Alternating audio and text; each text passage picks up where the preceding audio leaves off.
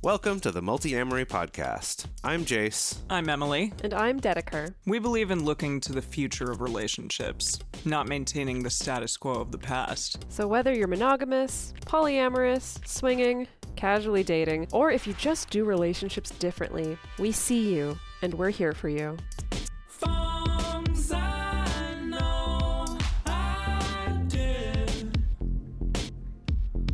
Forcing me to form myself to fit. On this episode of the Multi-Amory Podcast, we have another fun treat for you, which is an episode from one of our fellow pleasure podcast shows. This is an episode of Sex Talk with My Mom. It's episode 356. That is called Gross Sex is Good Sex with Dr. Ian Kerner. But what it's really about is getting to the bottom of what are some of the patterns that you fall into when it comes to having sex with your partner or partners, and taking a look at that and seeing how you might be able to improve that, or kind of what you can learn from these, he calls them sex scripts. So this kind of routine that you'll fall into. For those of you who don't know, Sex Talk with My Mom has been around. I mean, they're on about the same episode numbers as us, which is exciting. And Cam, who's one of the hosts of the show, is the one who runs our network and, came and talked to us about joining a number of years ago. And he's fantastic. It's been great. His mom, Karen, is awesome, also great. And so this is from their episode 356. But for those of you who remember way back, we had the two of them on our show for episode 226 of our show, and Emily and I were on their show, episode 220. So if you want to have sort of a fun day of Sex Talk with My Mom and Multi-Amory, you can go listen to those two episodes and then check out this one here today. I remember you discussing this episode just a bit when you first listened to it. This is the one, the syndicated episode that we're going to bring you all now. And you were just so excited about it. You were like, this is awesome. Oh my gosh. And so I'm excited to listen to it myself because I haven't yet. And I'm really interested to hear what the heck a sex script is. It's pretty cool. And yeah, just like what happened the last time that we syndicated another pleasure podcast show, the last one where they were interviewing Dr. Emily. Super excited about Dr. Ian Kerner, who's interviewed in this episode, and let's hope we can get him on our show too. Yeah, and for those of you who are always disappointed that we don't share more of the gory details of our sex and relationship lives, don't worry, because Cam and Karen Lee share all sorts of details about their sex lives, so you can get that from them. We hope you enjoy this episode of Sex Talk with My Mom. You are listening to a pleasure podcast. For more from our sex podcast collective, visit pleasurepodcasts.com. We all have what's technically called like a disgust reflex. We are programmed to find certain things disgusting, like the taste of sour milk. And if you think about sex purely from an objective perspective, like exchanging fluids, cum, eating your asshole. Eating assholes and vaginas, seriously. right? Like it sounds like, disgusting in some ways, does. right? But the point is, this is what I love, like arousal. It disinhibits us and it just lowers that disgust reflex and all of it becomes delicious. It's uncomfortable to talk about sex, but sometimes it's important to get uncomfortable. Sex Talk with My Mom is the best mom-son podcast about sex. It's the only one as well. My mother is a cougar. My son is a clown. In a nutshell, my dad died, so my mother decided to create a YouTube channel all about sex, like all mothers do. And then my son decides to use my material in his stand-up comedy routines. And thus, Sex Talk with My Mom was born.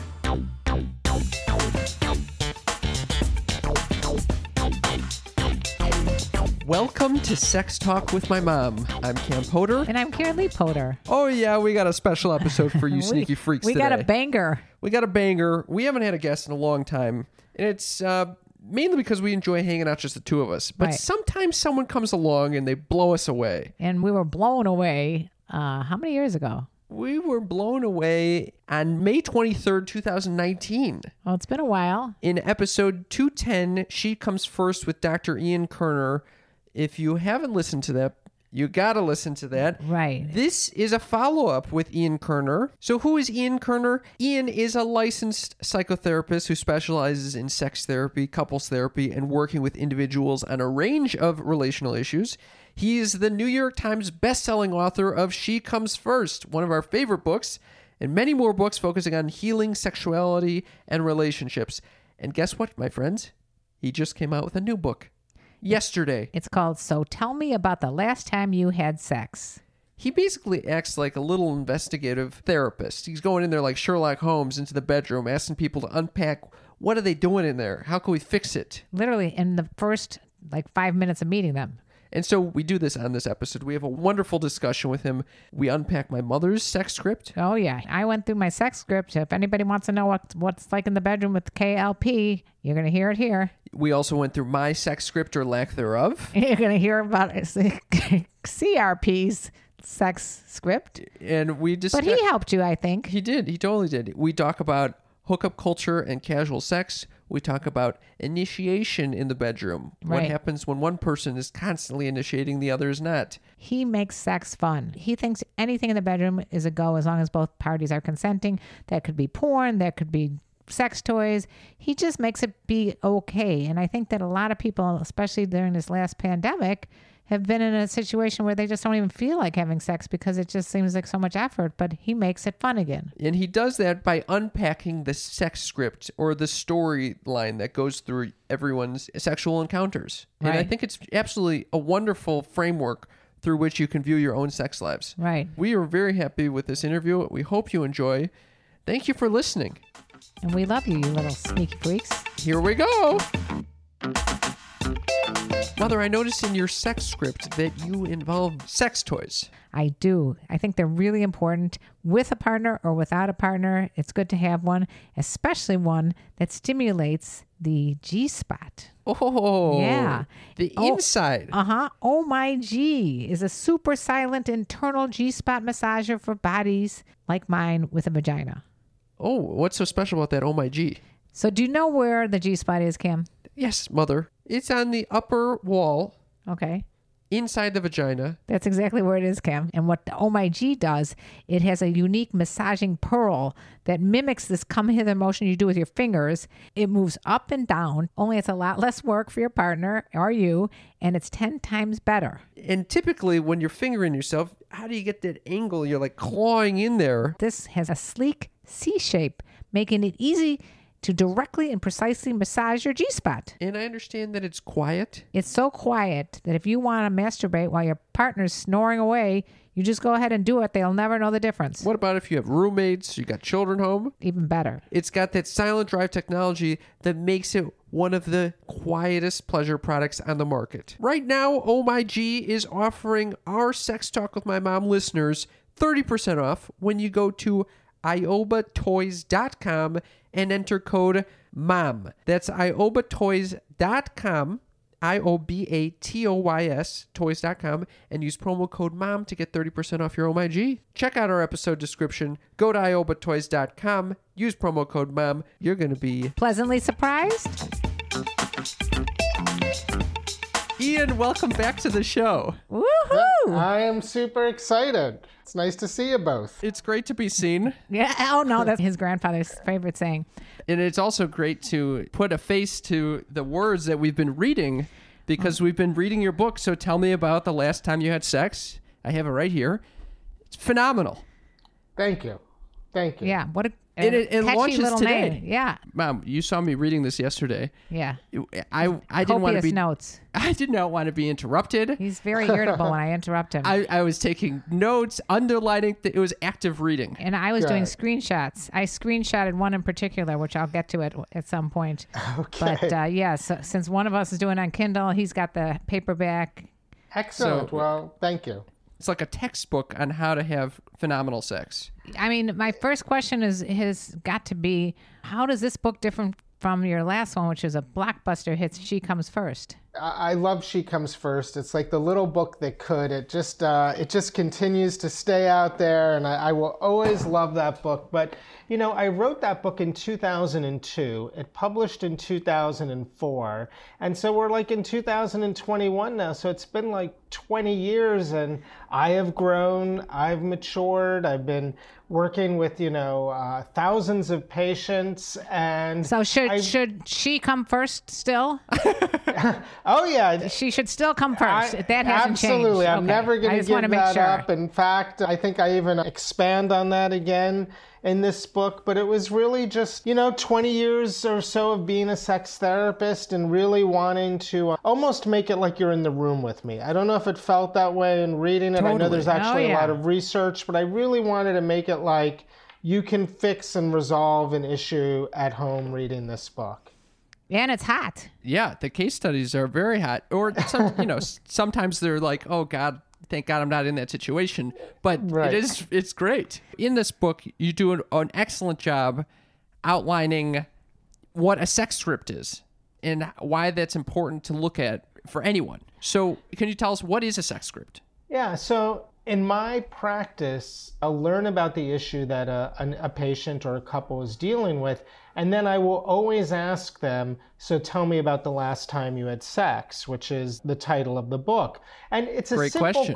It's a simple question, but the idea is that every sexual event tells a story. It has a beginning, middle, and an end. There's a sequence of interactions that are physical, emotional, psychological. And so all of that creates what I call the sex script. And couples come in, and generally their sex script, the way they're having sex, what they're doing, how they're moving through the sequence, it's usually replicating, repeating, and reinforcing the issue that they're having. So I literally want to look at the components of their sex script, what it contains, all of the meaning, all of the elements, and I want to help them rewrite their sex scripts away from pain and towards pleasure. So we're thinking that to give our listeners a better opportunity to see this in action, Yeah. we could actually run through one of these with one of us or both of us. Okay. But Okay. not together. Okay. So just for the Well, record, wouldn't we it- are not having sex together. Okay. Let's just. Thank you for the fucking disclaimer, Ram. Yeah, not a shared sex script, but each of your individual sex scripts. So yeah, like first I would want you to tell me if you're, so if you were coming in and you were my patient, first of all, you'd be coming in not because your sex script is like working so well, because then you wouldn't be coming in. You have a good working sex script that is delivering pleasure probably on a pretty predictable, repetitive basis. So you'd probably be coming in with a sex script that's not working in some way. I'm not saying that's the my case. sex script is working though. I just wanted Good. validation for my sex script. Well, luckily, we have a patient here that you can work with. All right, so we'll do both. We'll do a working sex script, and I'll point out. We'll talk about everything that's working and amazing, and then we'll also talk about a sex script that's not working. Okay? Perfect. What do you want to begin with? Let's go with the working sex script, or Yeah, whatever let's you start want. with- The good news is good. All right, let's go.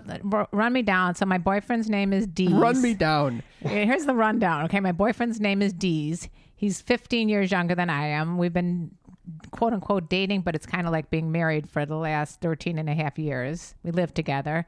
Our sex life is one I feel that it's always been pretty good, pretty adventuresome. I mean, he has ADD. I have ADD. So I think it lends to, I don't know if I'm just talking off of, out of my ass, but I think the fact that we're both kind of like spontaneous lends itself to trying new stuff all the time. Okay. So let's talk about it. So tell me about the last time you had sex. What did it look like? How did sex get started? Who initiated? Okay, so Cameron's looking at me like weird, like, oh, do I want to hear this or not? I'm fine. I'm fine with this. Okay. So, all right. So it pretty much is like always. It's the same kind of scenario with different elements sometimes added in. So, for example, I would say a typical sex script is we make it a habit that we always have sex like once a week on Saturday nights. Or if it doesn't end up on Saturday, it'll go on a Sunday. I'm glad. I am so glad that's the one night I make sure I'm not here. Usually, Which came first, the fact that I was not coming over on Saturday nights, or the... No, Saturday night, it's always been a relaxing evening. I think for me, I need it to be something very comfortable. Like, Sure. I'm already relaxed from the night. And it's already interesting. We're already getting a little sense of the script, that there's a ritual that happens on sort of every Saturday night. A sex script can contain a lot of spontaneity. So did you have sex this last Saturday night? We're basically a Tuesday as we're recording this. Right. I think we veered off course and it was a Thursday. Sorry. Right. But it's typically on a Saturday. So let's talk about Thursday, though. Can you get an image of Thursday in your mind? Yeah. I like to always come first, as you know, as your last book has suggested. And he wants me to as well. So I can just run you down almost like a typical sex scenario, and I'll tell you what happened with that one. So usually I will be in charge of setting the mood. Like, I need to have the lights dim. I need candles out. I need music playing. I have a special love list on Spotify, which I'll put at the show notes after this podcast, which goes on for hours. What else happens? So then sometimes we'll do crazy stuff. Like, sometimes we'll start with a back massage. Okay. And then he'll give one to me, then I'll give one to him. Then he may start pleasuring me in different ways. And then I'll start pleasuring him. And then we bring out like a vibrator. And then almost always, both of us like it when he's on the bottom and I'm on top, because that way we can look each other in the eye and we can use a vibrator on my clit while we're having sex. So he feels the vibrations, I feel the vibrations. And then we might go back to having oral sex at that point. So it kind of is a familiar dance that we can vary up a little bit. But typically it ends up that I will come first and then he will come, and then everybody's happy. Okay. And that whole scenario takes about 2 minutes. Just kidding. So, I mean, that's really great. So first of all, then do you relate to the idea of just sex scripts in general? Like that it sounds like you and Dee's have something that kind of works.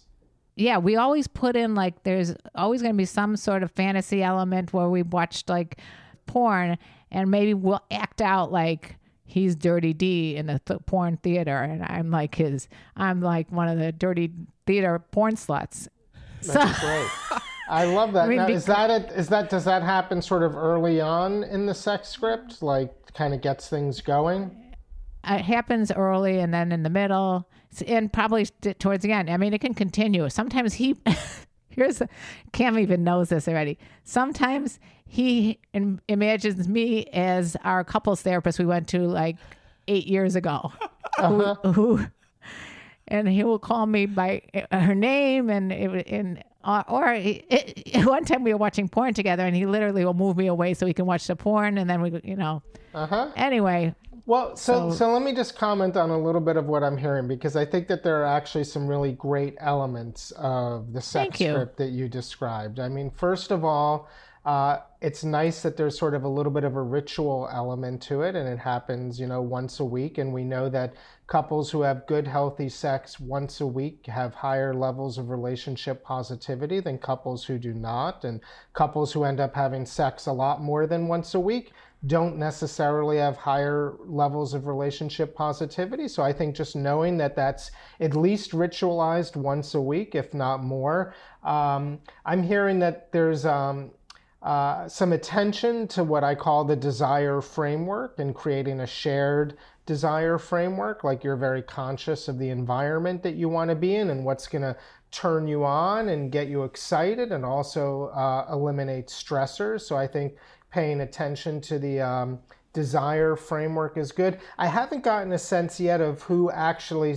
sort of taps the other on the shoulder and says, let's go do this. But I'm going to assume that there's something that's kind of mutual that's happening between the two of you. And what I really like is that you spend time both above the neck and above the waist, right? You described sort of this kind of like sensual massage that could kind of happen. You also described an element of fantasy. So we're really, really fully capacitating the potential for arousal. We're getting the psychological arousal, we're getting the physical arousal before we're going below the waist into any kind of, direct genital stimulation.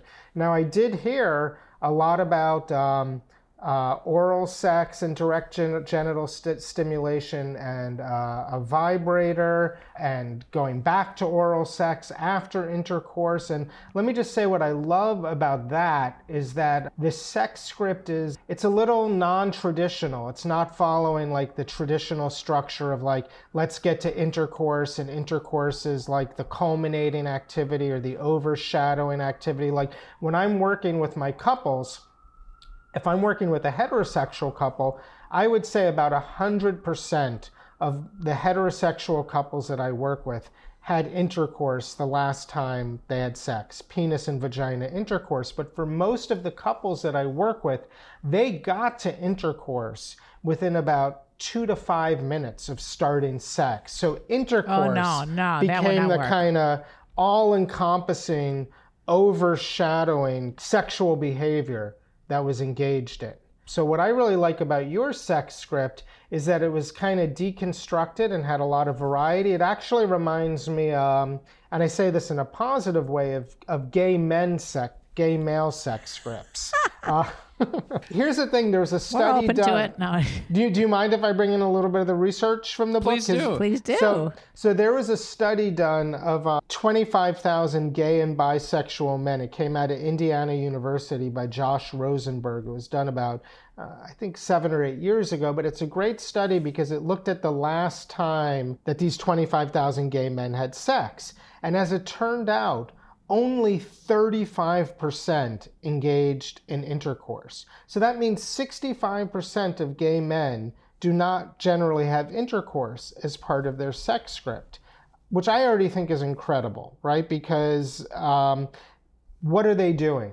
They're engaging in all different types of outer course activities, a lot like the ones you described: kissing, sensual touch, oral sex, manual stimulation. But what was so cool was that of the men studied, there were 1,300 different combinations of behaviors put together. So that's 1,300 different sex scripts. And what I liked about your sex script was how particular it was and how personalized it was and how it emphasized a number of different behaviors. And yes, there was intercourse, but it didn't seem to be like the only behavior or the main behavior. And I like that the orgasms were, so I think that there's a lot of really cool elements. Yeah, and it was the same thing with Cam's father. It's like funny because it's like when I think about getting massage, it's, I got to make the appointment, sign up, go in there. And then every time I get a massage, I'm like, why didn't I do this for 2 hours? So the same thing I feel about sex. I mean, it may take me a minute to get there, but once I'm there, I'm like, why don't we do this like all the time? Yeah. I agree. Let me ask you, is it hard? Like, did you and Deez automatically just get into this space where you could do all this role playing? Because I love the psychological element, but a lot of couples can't get there. They have too much an inhibition to just sort of let themselves kind of play. I mean, for me and for him, I think I wasn't a talker and doing all that with my husband at the time. That was back in the, I was like in my 40s, and I was not taught that women should be verbal during sex in the bedroom. And it was like, I was taught, that you just be quiet in the bedroom because that was my generation. Whereas when I'm with Deez, we will play, like we will role play. We will bring out, whips and all kinds of, Cam's now. I think you're overestimating my reactions here. Yeah, I mean, I'm completely cool right now. You're the one that is feeling. Well, because I normally don't talk about my current sex life. I will talk about past sex life. Where, for example, I went on a date with this guy. We ended up in his bedroom, and literally he spent like maybe 2 minutes going down on me, and then he wanted to have sex, and he came within 2 seconds, and And I'm like, hello, you forgot about me over here, you know? And he's like, oh, okay, we'll try again. We'll watch some porn. We'll do it again. And then the same exact thing happened. And I never went out with him again, obviously. Yeah. Well, you just described, that's really like your sex script with D's sounds really personalized. It includes a lot of behaviors. It has a lot of psychological stimulation. It has a great sort of arousal and desire runway to get going. But the other one you just described, that sounds like a broken horrible. sex script. You never, you never got off the ground on that. And, Right. So that's very common for one partner to get left behind. How much does confidence weigh into all this? Because I feel like both of us are very confident in ourselves, and that's why we're willing to take more risks and be comfortable with each other, that we could say anything to each other and no one's going to shame each other. Yeah. So I think that confidence and self-esteem is a part of it, but what I'm actually hearing you talk about is kind of like emotional safety, right? And just feeling like we have a nice level of emotional safety. We're not going to shame each other. We're not going to judge each other. We can laugh with each other. And I think actually that kind of relationship safety is essential for the kind of adventurousness and play. So I think that's why good relational sex goes hand in hand with really good like recreational sex, So I think the emotional safety that you described and not feeling shame and being comfortable in your own skin, I think that's huge. I think that's essential. You talked about this on the last time you came on the podcast, but can you give us just a very quick summary of the difference between relational versus recreational sex? Sure. I talk to my patients sometimes about there being 3 categories of sex: procreative, relational, and recreational. Procreative, we all know, is, penis and vagina. We're trying to make a baby. What really bums me out, though, is that the form of procreative sex, penis and vagina, is great for procreation, but it becomes the main behavior that we engage in these other categories, relational and recreational. And like when we're in a relational category, we want that safety, we want the connection, we want the intensity, we want to merge, we want to go to a place with another person that words cannot describe. We want to be in that totally mutual flow state where self-other boundaries just kind of dissolve and collapse. So that's kind of relational sex. Recreational sex is, that's having a sense of novelty and adventure and fun and fantasy. And I feel like so many of my patients engage in recreational sex with themselves, right? When it comes to masturbation and the toys they use and the porn they watch and all of that.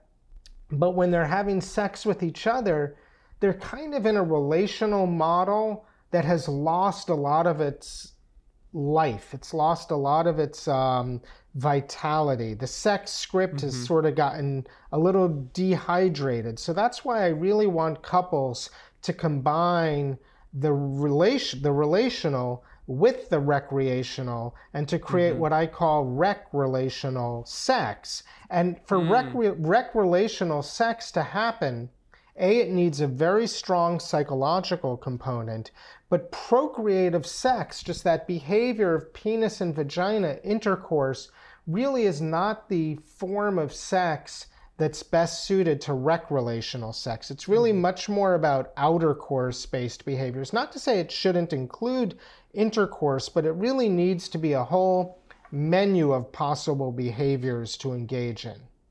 Yeah.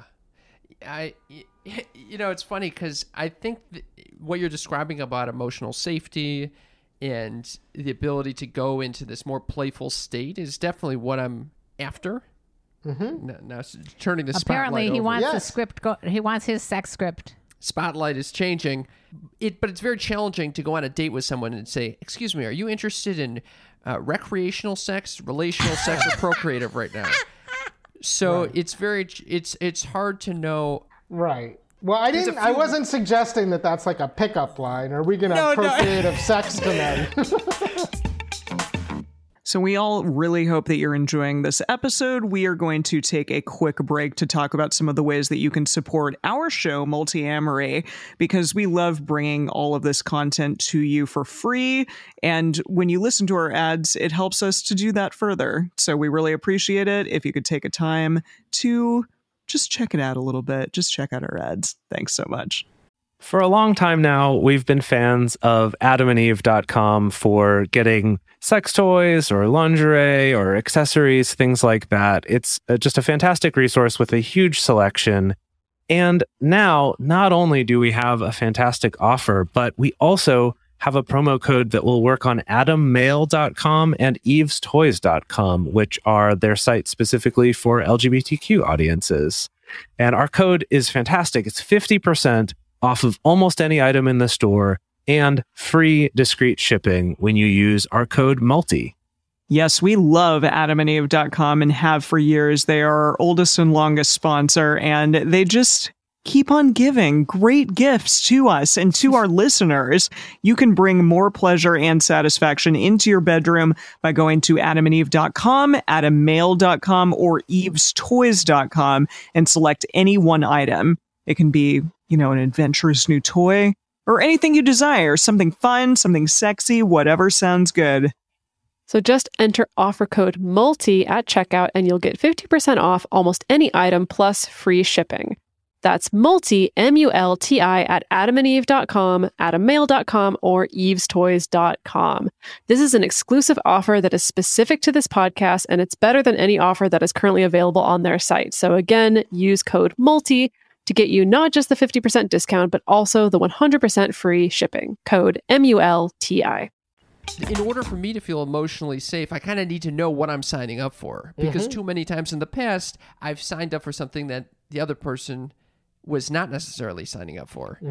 Or I'm worried that would be the case. So you're single and dating now, Cam? You got it. Right. So you have a He's horny as fuck right now. He's so horny.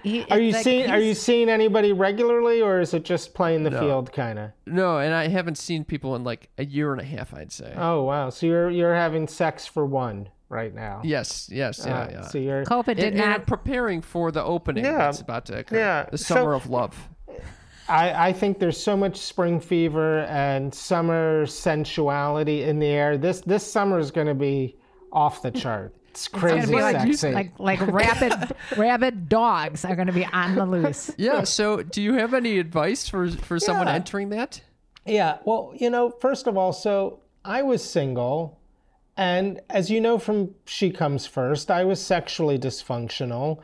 I didn't have a working sex script, and as a result, I was kind of pretty depressed and fatalistic, and sex was not working. So I think as a single person, first of all, just sort of knowing where are you in your sexual element? Like, what is the sex script that is going to allow, forget how you think you're supposed to be having sex, or even the person that you're going to be having sex thinks that you're supposed to be having sex. What is the sex that allows you to be creative, confident, to have that self-confidence and self-esteem that your mom was describing? What are the elements of the sex script that you need? And you might decide, it's going to be very outer course based, or maybe it's going to be very intercourse based, or maybe it's going to be, very psychological and creative. I mean, in the book, I think I have a lot of tools to help you just sort of understand the elements that might best suit the sex script that puts you, sort of in your element, so to speak. I think that the first step is finding someone right. That would help. To have sex with. Having a partner always helps. And I guess entering this summer of love, I don't have a strong desire to have just one partner and develop a relationship. It's like the same reason why I don't want to have a dog right now. I don't want to have like the response. I want to. Right. I've been pent up. I'm coming out of hibernation. Right. So I have that motivator. Like, I don't necessarily want this full-blown relationship right now, so I'm looking for more casual sex. Okay. And at the same time, as we discussed in the last podcast, is as we discuss ad nauseum on this show, I come pretty quickly or quicker than I want to coming. And right. So I need that emotional safety that someone is not going to be like, what the fuck? That was like 2 seconds, because that's not going to help the matters. If right, right. Okay. So does it really matter though? I mean, even if he comes real quickly, he can still pleasure her and come again probably very soon thereafter. So does it really matter if he comes that quickly? Well, I was following you through the pleasure part, but coming very soon, quickly thereafter, that really depends on the guy and his age and his lifestyle and just sort of his natural sexual temperament. I mean, and then a lot of guys who have premature ejaculation who are able to get erections again quickly will often prematurely ejaculate again. I mean, just because you sort of ejaculated once and then get an erection again doesn't mean that you're not going to ejaculate quickly the second time around. There are men who can prematurely ejaculate with almost completely flaccid penises. Wow. So, but do women really care? Do women really care about what? If he has sex, he ejaculates quickly.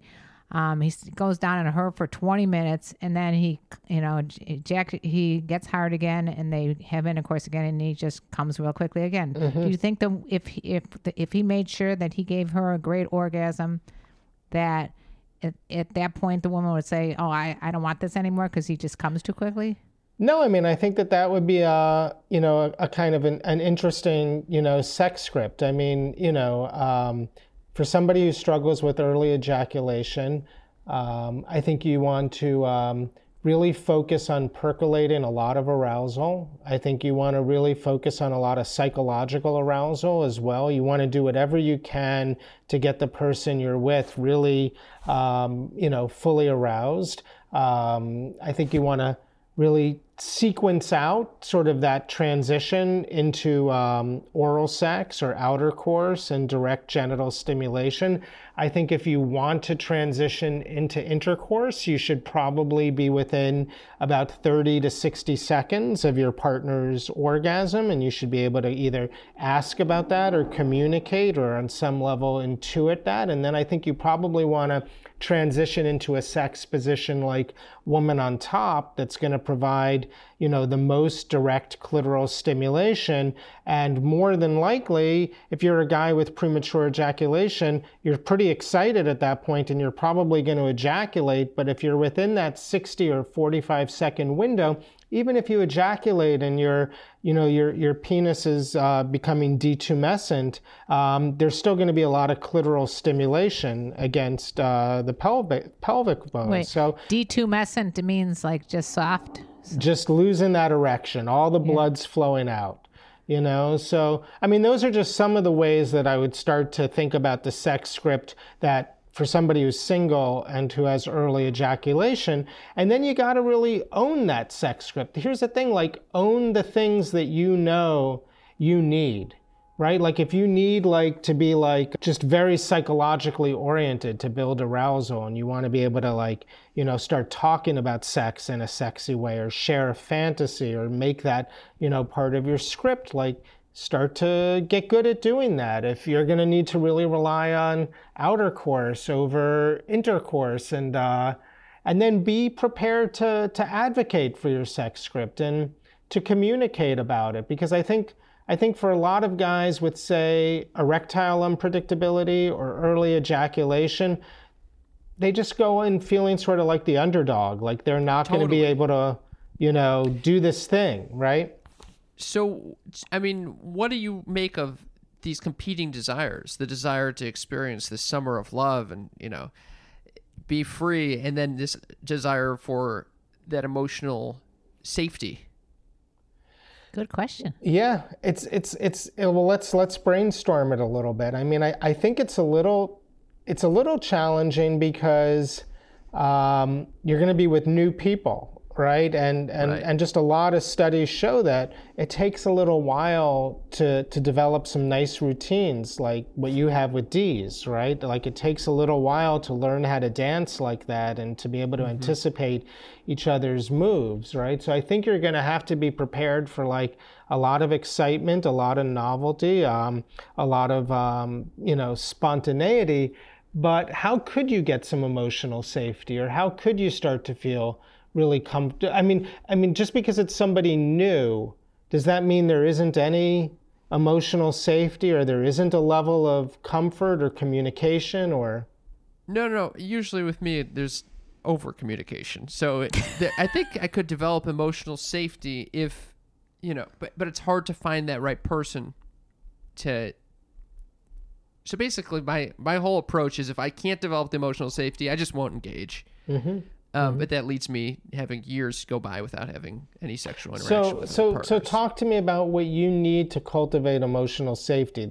How long does that take, or what do you do to cultivate it, or when do you start to experience that feeling of emotional safety? A couple dates, I'd say, like, and yeah, real dates where I'm sitting there maybe an hour or so, we're talking with the person, feeling them out, seeing how they respond to certain events. Right. And Cam, is the thing that you're worried about sexually the early ejaculation, that you're just not going to go home and really be a good lover with this person? Sexually, that's what I worry about. Okay. The other worry with regard to emotional safety is whether this person is on the same page in regard to, are they also looking for a more casual experience right now? Or are they thinking that this sex is going to lead to a relationship?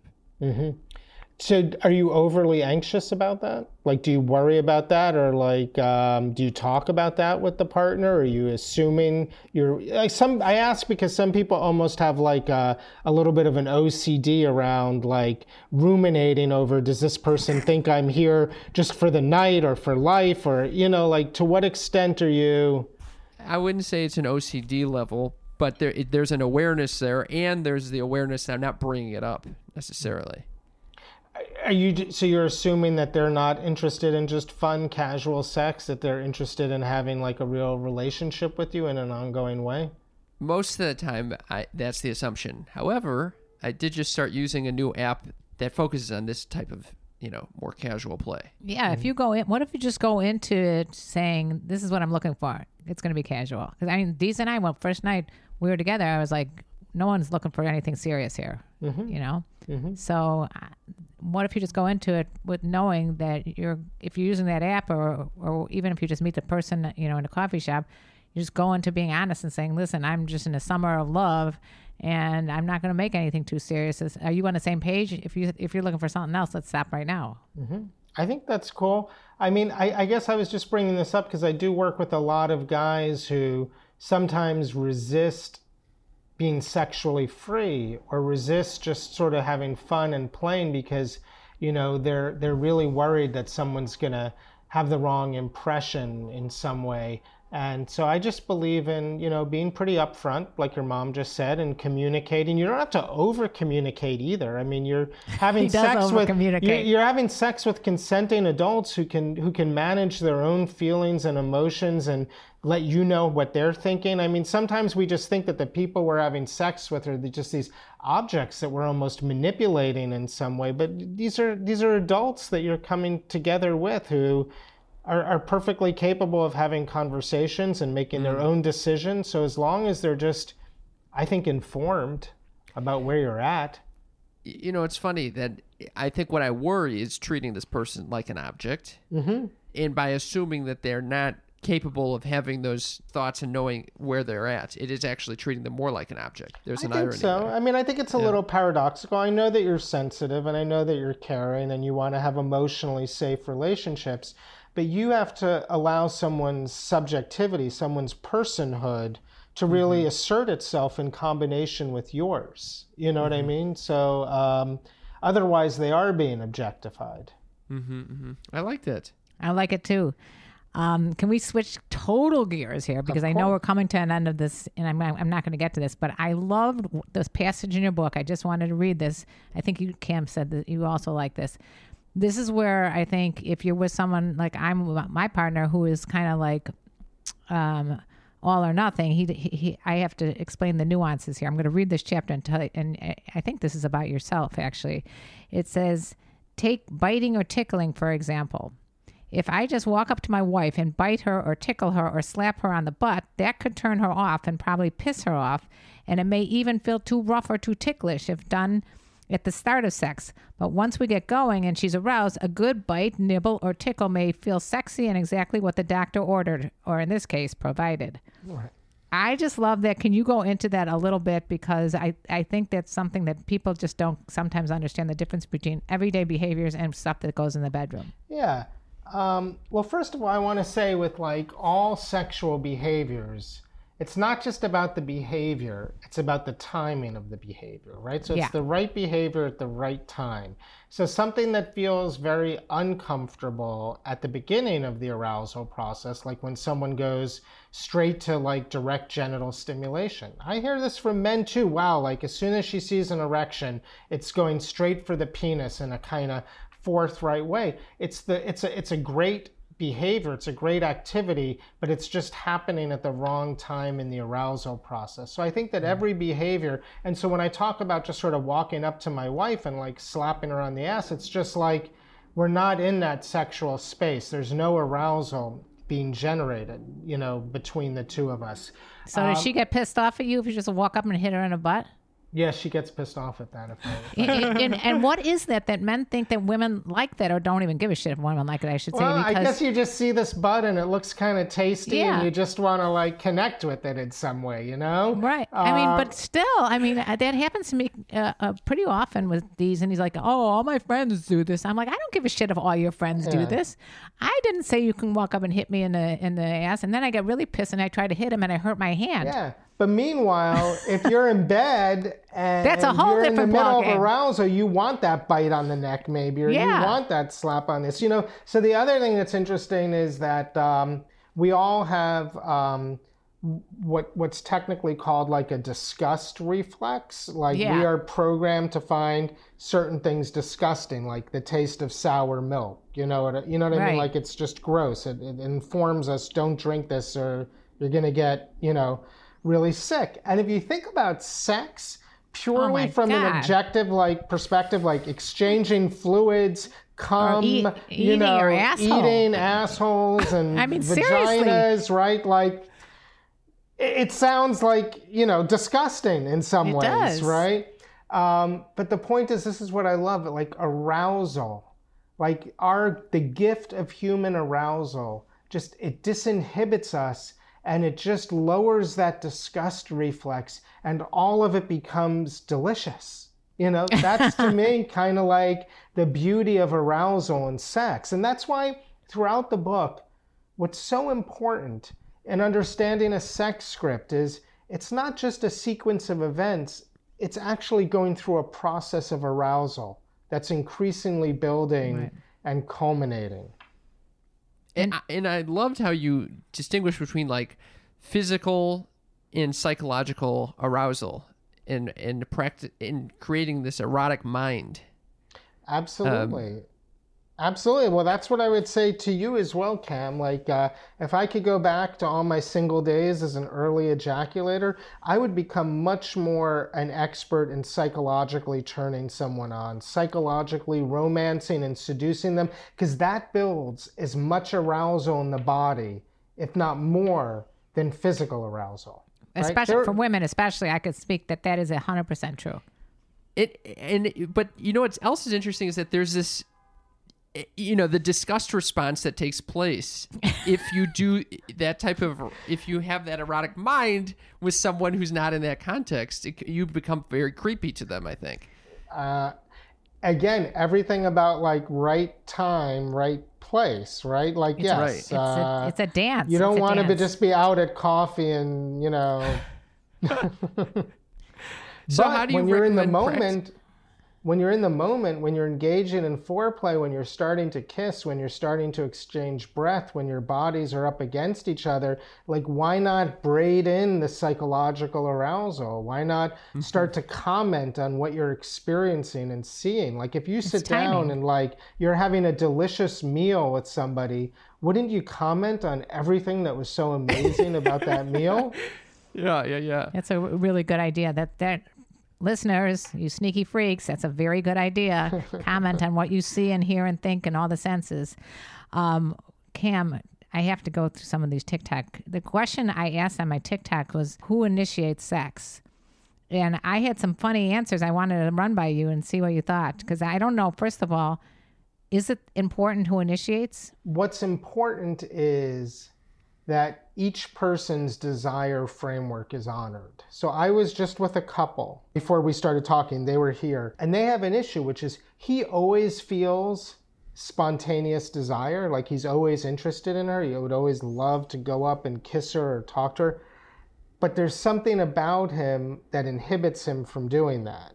And so he leaves it to her to always initiate. She always has to be the one to initiate, but she doesn't experience desire in the same spontaneous way. She needs to have herself sort of simmered and percolated, right? So they're not working together in this desire framework, right? Like how they each manifest desire. So what I try and do when I'm working with couples is to really understand how each one experiences desire and then kind of validate a shared framework that they can both participate in. Cool. So the answer to that is... The answer for that couple would be that, and he always says, like, well, I'm going to ask you in the morning if we could have sex later. And I was like, that's the least sexy way to request sex horrible. for someone who needs to be simmered and brought into it, right? So he needs to learn how to approach and bring his spontaneous desire, but like kindle a longer experience that will help manifest her desire. That would be a shared desire framework between the two of them. Let's go a little bit back to the initiating part. As far as that is concerned, it seems like most of the people... Yeah, what are some of these responses? Some of these that you got, responses Mom? are just so funny. What was the initial question? The question was, who initiates sex? And this one guy goes, always me, and would bet guys 99% of the time. Is that true in your experience? That a guy would initiate sex 99%? Nope, not at all. Not at all. I mean, especially in this last, year and a half or so of going into COVID, where we're not eating well, we're not exercising, we're not even changing out of our pajamas, we're on top of each other. I'm finding that libido across the board is kind of depressed and inhibited, and I'm finding a lot of men with lower desire, and so a lot of women who are in the position of initiating and wanting more sex. So I don't create I appreciate your TikTok responses, but I don't think that there's a real gender line in terms of that's desire. what I was wondering. Because a lot of them were saying 95% me or nothing. And then the one guy said, C. Ellis and a Cabernet. Who initiates sex? C. Ellis and a Cabernet. Now, one guy, the last one I'm going to read is really funny. He said, my wife is a doctor, so I have to make an appointment. I usually don't have to wait too long. Sometimes she'll squeeze me right in. That's cute. That's cute. Very cute. I think what's true is that a lot of men are able to metabolize a sexual cue very quickly, and it only takes a single sexual cue, like, oh, there's my cute wife coming out of the shower in a towel. That one single cue just goes straight to the genitals, and I'm ready, willing, and able to have sex. And I think for a lot of women, and again, I don't want to stereotype, it's not that they don't appreciate that single cue or it's not sexy. It just might take more cues, or it might take I agree with you 1,000% based on my own experience. I mean, this is why we have so many dick pics flying around. Yeah, I don't like dick pics. But I know that a guy would love a vagina pic in a second. So are men inherently just more visual? I think that men are able, again, to just, it doesn't always have to be a visual cue. It can be an audio cue. It could be a memory. It could be a suggestion of something. It could be someone walking down the street, a little whiff of something gets in my nose. It could be anything. So I always thought that like men just tend to like more visual stimulation more than women. But then can you speak a little bit about porn? Because it really helped me think of myself as being okay or more than okay. And when you were describing during this pandemic how my libido has not been as the way it used to be. I mean, it was much stronger before this pandemic, maybe because I'm with the person 24/7. But saying it, you know what, if your libido is not where it used to be or whatever, and you want a little extra something, watch porn together. You'll get horny faster, and then, start the process quicker than, because I think one of the reasons that we don't have sex as much is because it's going to be like, oh, it's going to take me a long time to get there, Right. It's going to, Right. So, in the book, I talk about like there are different ways of getting started. There's like a hot start where like, look, Cam, if you're enjoying this summer of love and you're out there and you're meeting someone who's turned on by you, you're probably going to have what I would call like a hot start. It's not going to take long for the two of you to get your clothes off and be going, right? For a couple in a long-term relationship, if like you and Dee's, where there's still a lot of sexiness in the air and a lot of emotional safety, very often, I'm not saying you're not having hot starts, but there's also this feeling of like a warm start that's just kind of coming out of the general warmth. For a lot of couples, though, they're in a place like what we described during COVID, where if they're going to have sex, it's going to be from the position of like a cold start, and it's going to be pretty difficult to get there. So in those cases, I think you kind of need like what I'm going to call like an arousal runway. You need something to get the system just kind of warmed up. And I think taking in some kind of psychological material, whether it's porn, and I only emphasize ethical porn. Consensual porn. 100% consensual and ethical. I believe that we should be paying for our porn. Nothing good comes for free, and people get exploited. But it could also be, there's also a renaissance in audio erotica and in audio porn and in literary erotica and in toys that are creative and suggestive. So, I mean, all of this stuff can help introduce more psychological material into the system. For our viewers and listeners, would you say there's nothing wrong with a couple that uses porn or uses vibrators, and that it doesn't mean, because I know I've heard this before from guys, well, she needs a vibrator to get off, or he needs porn to get off. I mean, I think all of those, whether it's like, I have to be a walking erection, I have to last long, if I watch porn twice a day, I'm a sex addict. If she uses her vibrator once a day, she's a vibrator addict. These are all just, misconceptions that, unfortunately really dilute and make the playground of sex pretty limited and constrained. So I think we should get everything into that playground. I mean, I think, study after study shows that couples who watch porn together have more adventurous sex lives or feel better overall about communicating about sex and porn, get more excited about having sex with each other. I'm not saying that porn is the answer, but sometimes you need to, again, just bring that psychological arousal into your relationship. I have a question, which is, what are your thoughts on today's hookup culture? And the reason I'm asking this question is because I'm very interested in Buddhism and Buddhist take on sexuality, which is considered like, they suggest wise sexuality. Mm-hmm. And some people interpret that to mean if it's consensual, if both partners are excited about the pleasure, that's fine. Other people, there's like different interpretations of it. And so hookup culture is interesting because I'm not sure it sits in the category of wise sexuality. And I'd love to hear your thoughts on that. Well, I have to be honest a little bit, Cam. You're going to be a little more of a dating expert than I am, because I have not been dating since like 1997. Okay, so I am a little bit out of it, and it's not the thing that I like work on clinically a lot, and I really derive from my clinical experience. But what I will say that I've noticed, especially in men, single men, young men, is a lot more performance anxiety, a lot more erectile unpredictability and a lot more fear in initiating sex and, sexuality. And so I'm all about consent, but there also has to be a mature way of bringing our erotic selves into the picture. You know what I mean? As opposed to leaving that behind and just... And being afraid. It's kind of like this guy that I was talking to today in my office. Can we have sex? I'm reading the newspaper. Hey, honey, how do you feel about having sex this evening? Well, let me contemplate it. I mean, there is something... Man, I'm so hot when you say it like that. Jeez. Sex is hot. Sexual language is hot. And we have to be respectful and we have to be careful, but we also have to embrace the energy and the heat of sex. When I'm doing sex therapy with couples, I will often get them talking about sex, and they'll go home and they'll have sex and they'll say, that session got us hot. Can we come back on a Friday night? Because it's going to be our Friday night date night, right? We have to master this language and this feeling, not be mastered by it.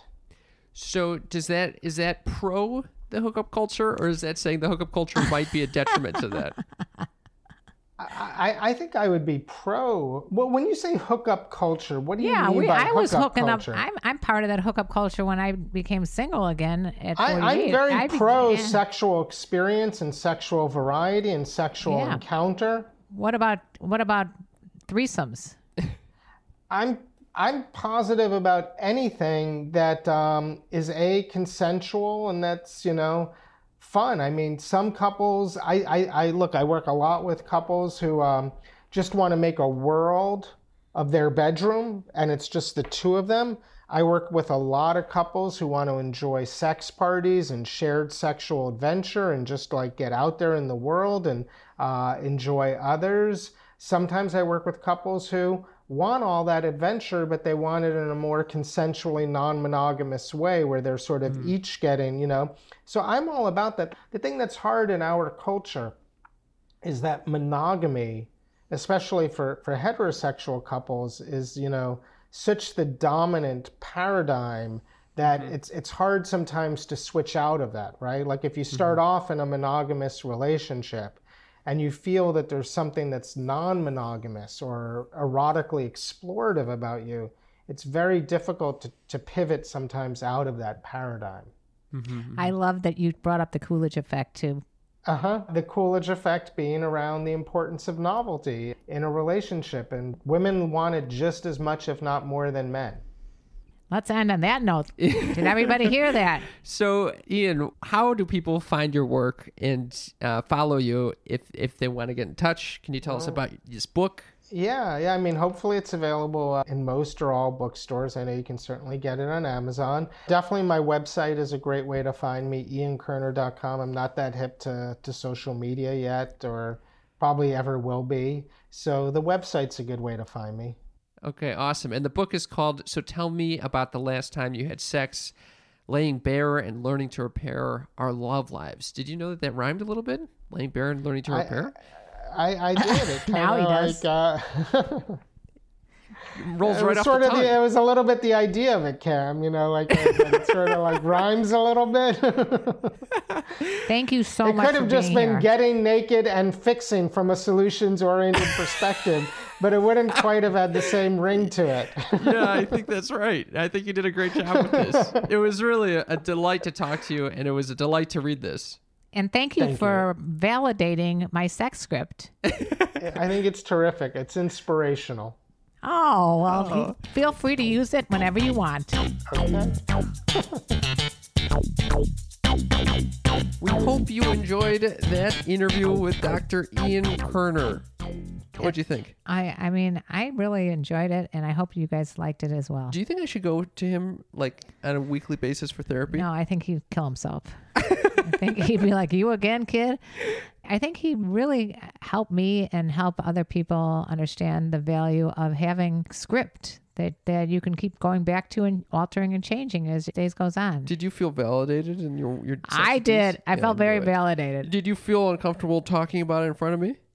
Not really. I mean, because we always talk about sex in front of each other, but I don't normally talk about this. You don't go into the fucking details. I don't usually go into the details, and certainly not. And I'm sure Dees would not like me to tell that much in general all the time. But on the occasion like this, I felt it was a therapist. It's okay. I felt surprisingly comfortable hearing you discuss that, and I was actually very proud of you that you have such a good sex script. Oh, I mean, it is like what he said. It's very admirable. You think I got an A? You got it at fucking A+ over there. I got an A+ on my sex script. I felt good about it too. But I don't want people listening going, "Oh, I don't have that, so I something's lacking." It's not lacking. It's just my sex script, and yours can be completely different and still be very valuable.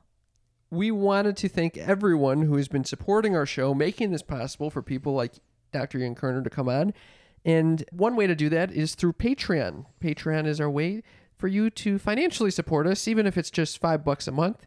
And now you can get access, if you are a Patreon member, drum roll please, to our Discord channel. Whoa! What the fuck is a Discord? I have no idea, but it works. It's a really dope chat room where other sneaky freaks and us get together and we can just talk back and forth nonstop. And there's chit chat going on all day long. It's a real community there.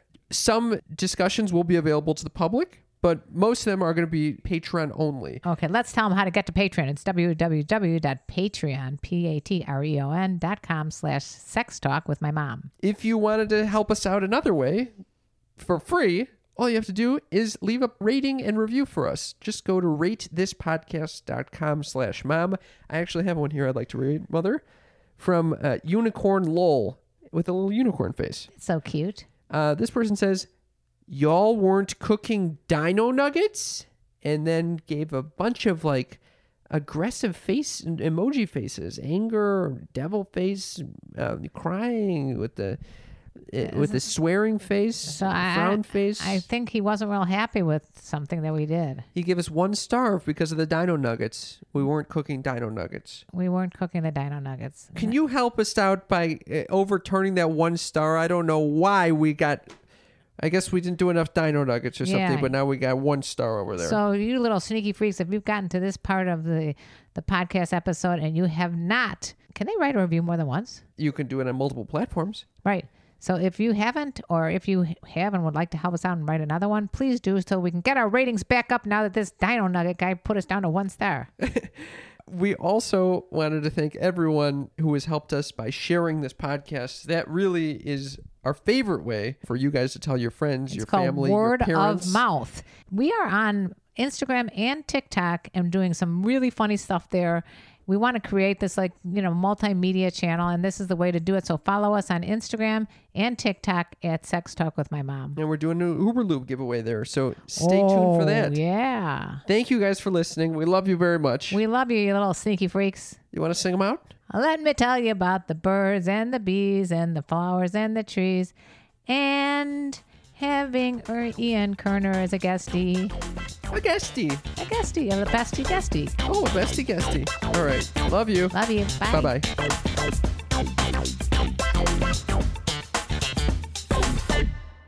Thank you, everybody, for listening this week. Please, if you enjoyed this episode, go check out other episodes of Sex Talk with My Mom or some of the other fantastic shows on the Pleasure Podcast Network. The best place for you to share your thoughts with other listeners is on the episode discussion channel in our Discord server, or you can post in our private Facebook group. You can get access to these groups and join our exclusive community by going to patreon.com/multiamory. In addition, you can share with us publicly on Twitter, Facebook, or Instagram. Multiamory is created and produced by Jace Lindgren, Emily Matlack, and me, Dedeker Winston. Our episodes are edited by Mauricio Balvanera. Our production assistants are Rachel Shenowork and Carson Collins. Our theme song is Forms I Know I Did by Josh and Anand from the Fractal Cave EP.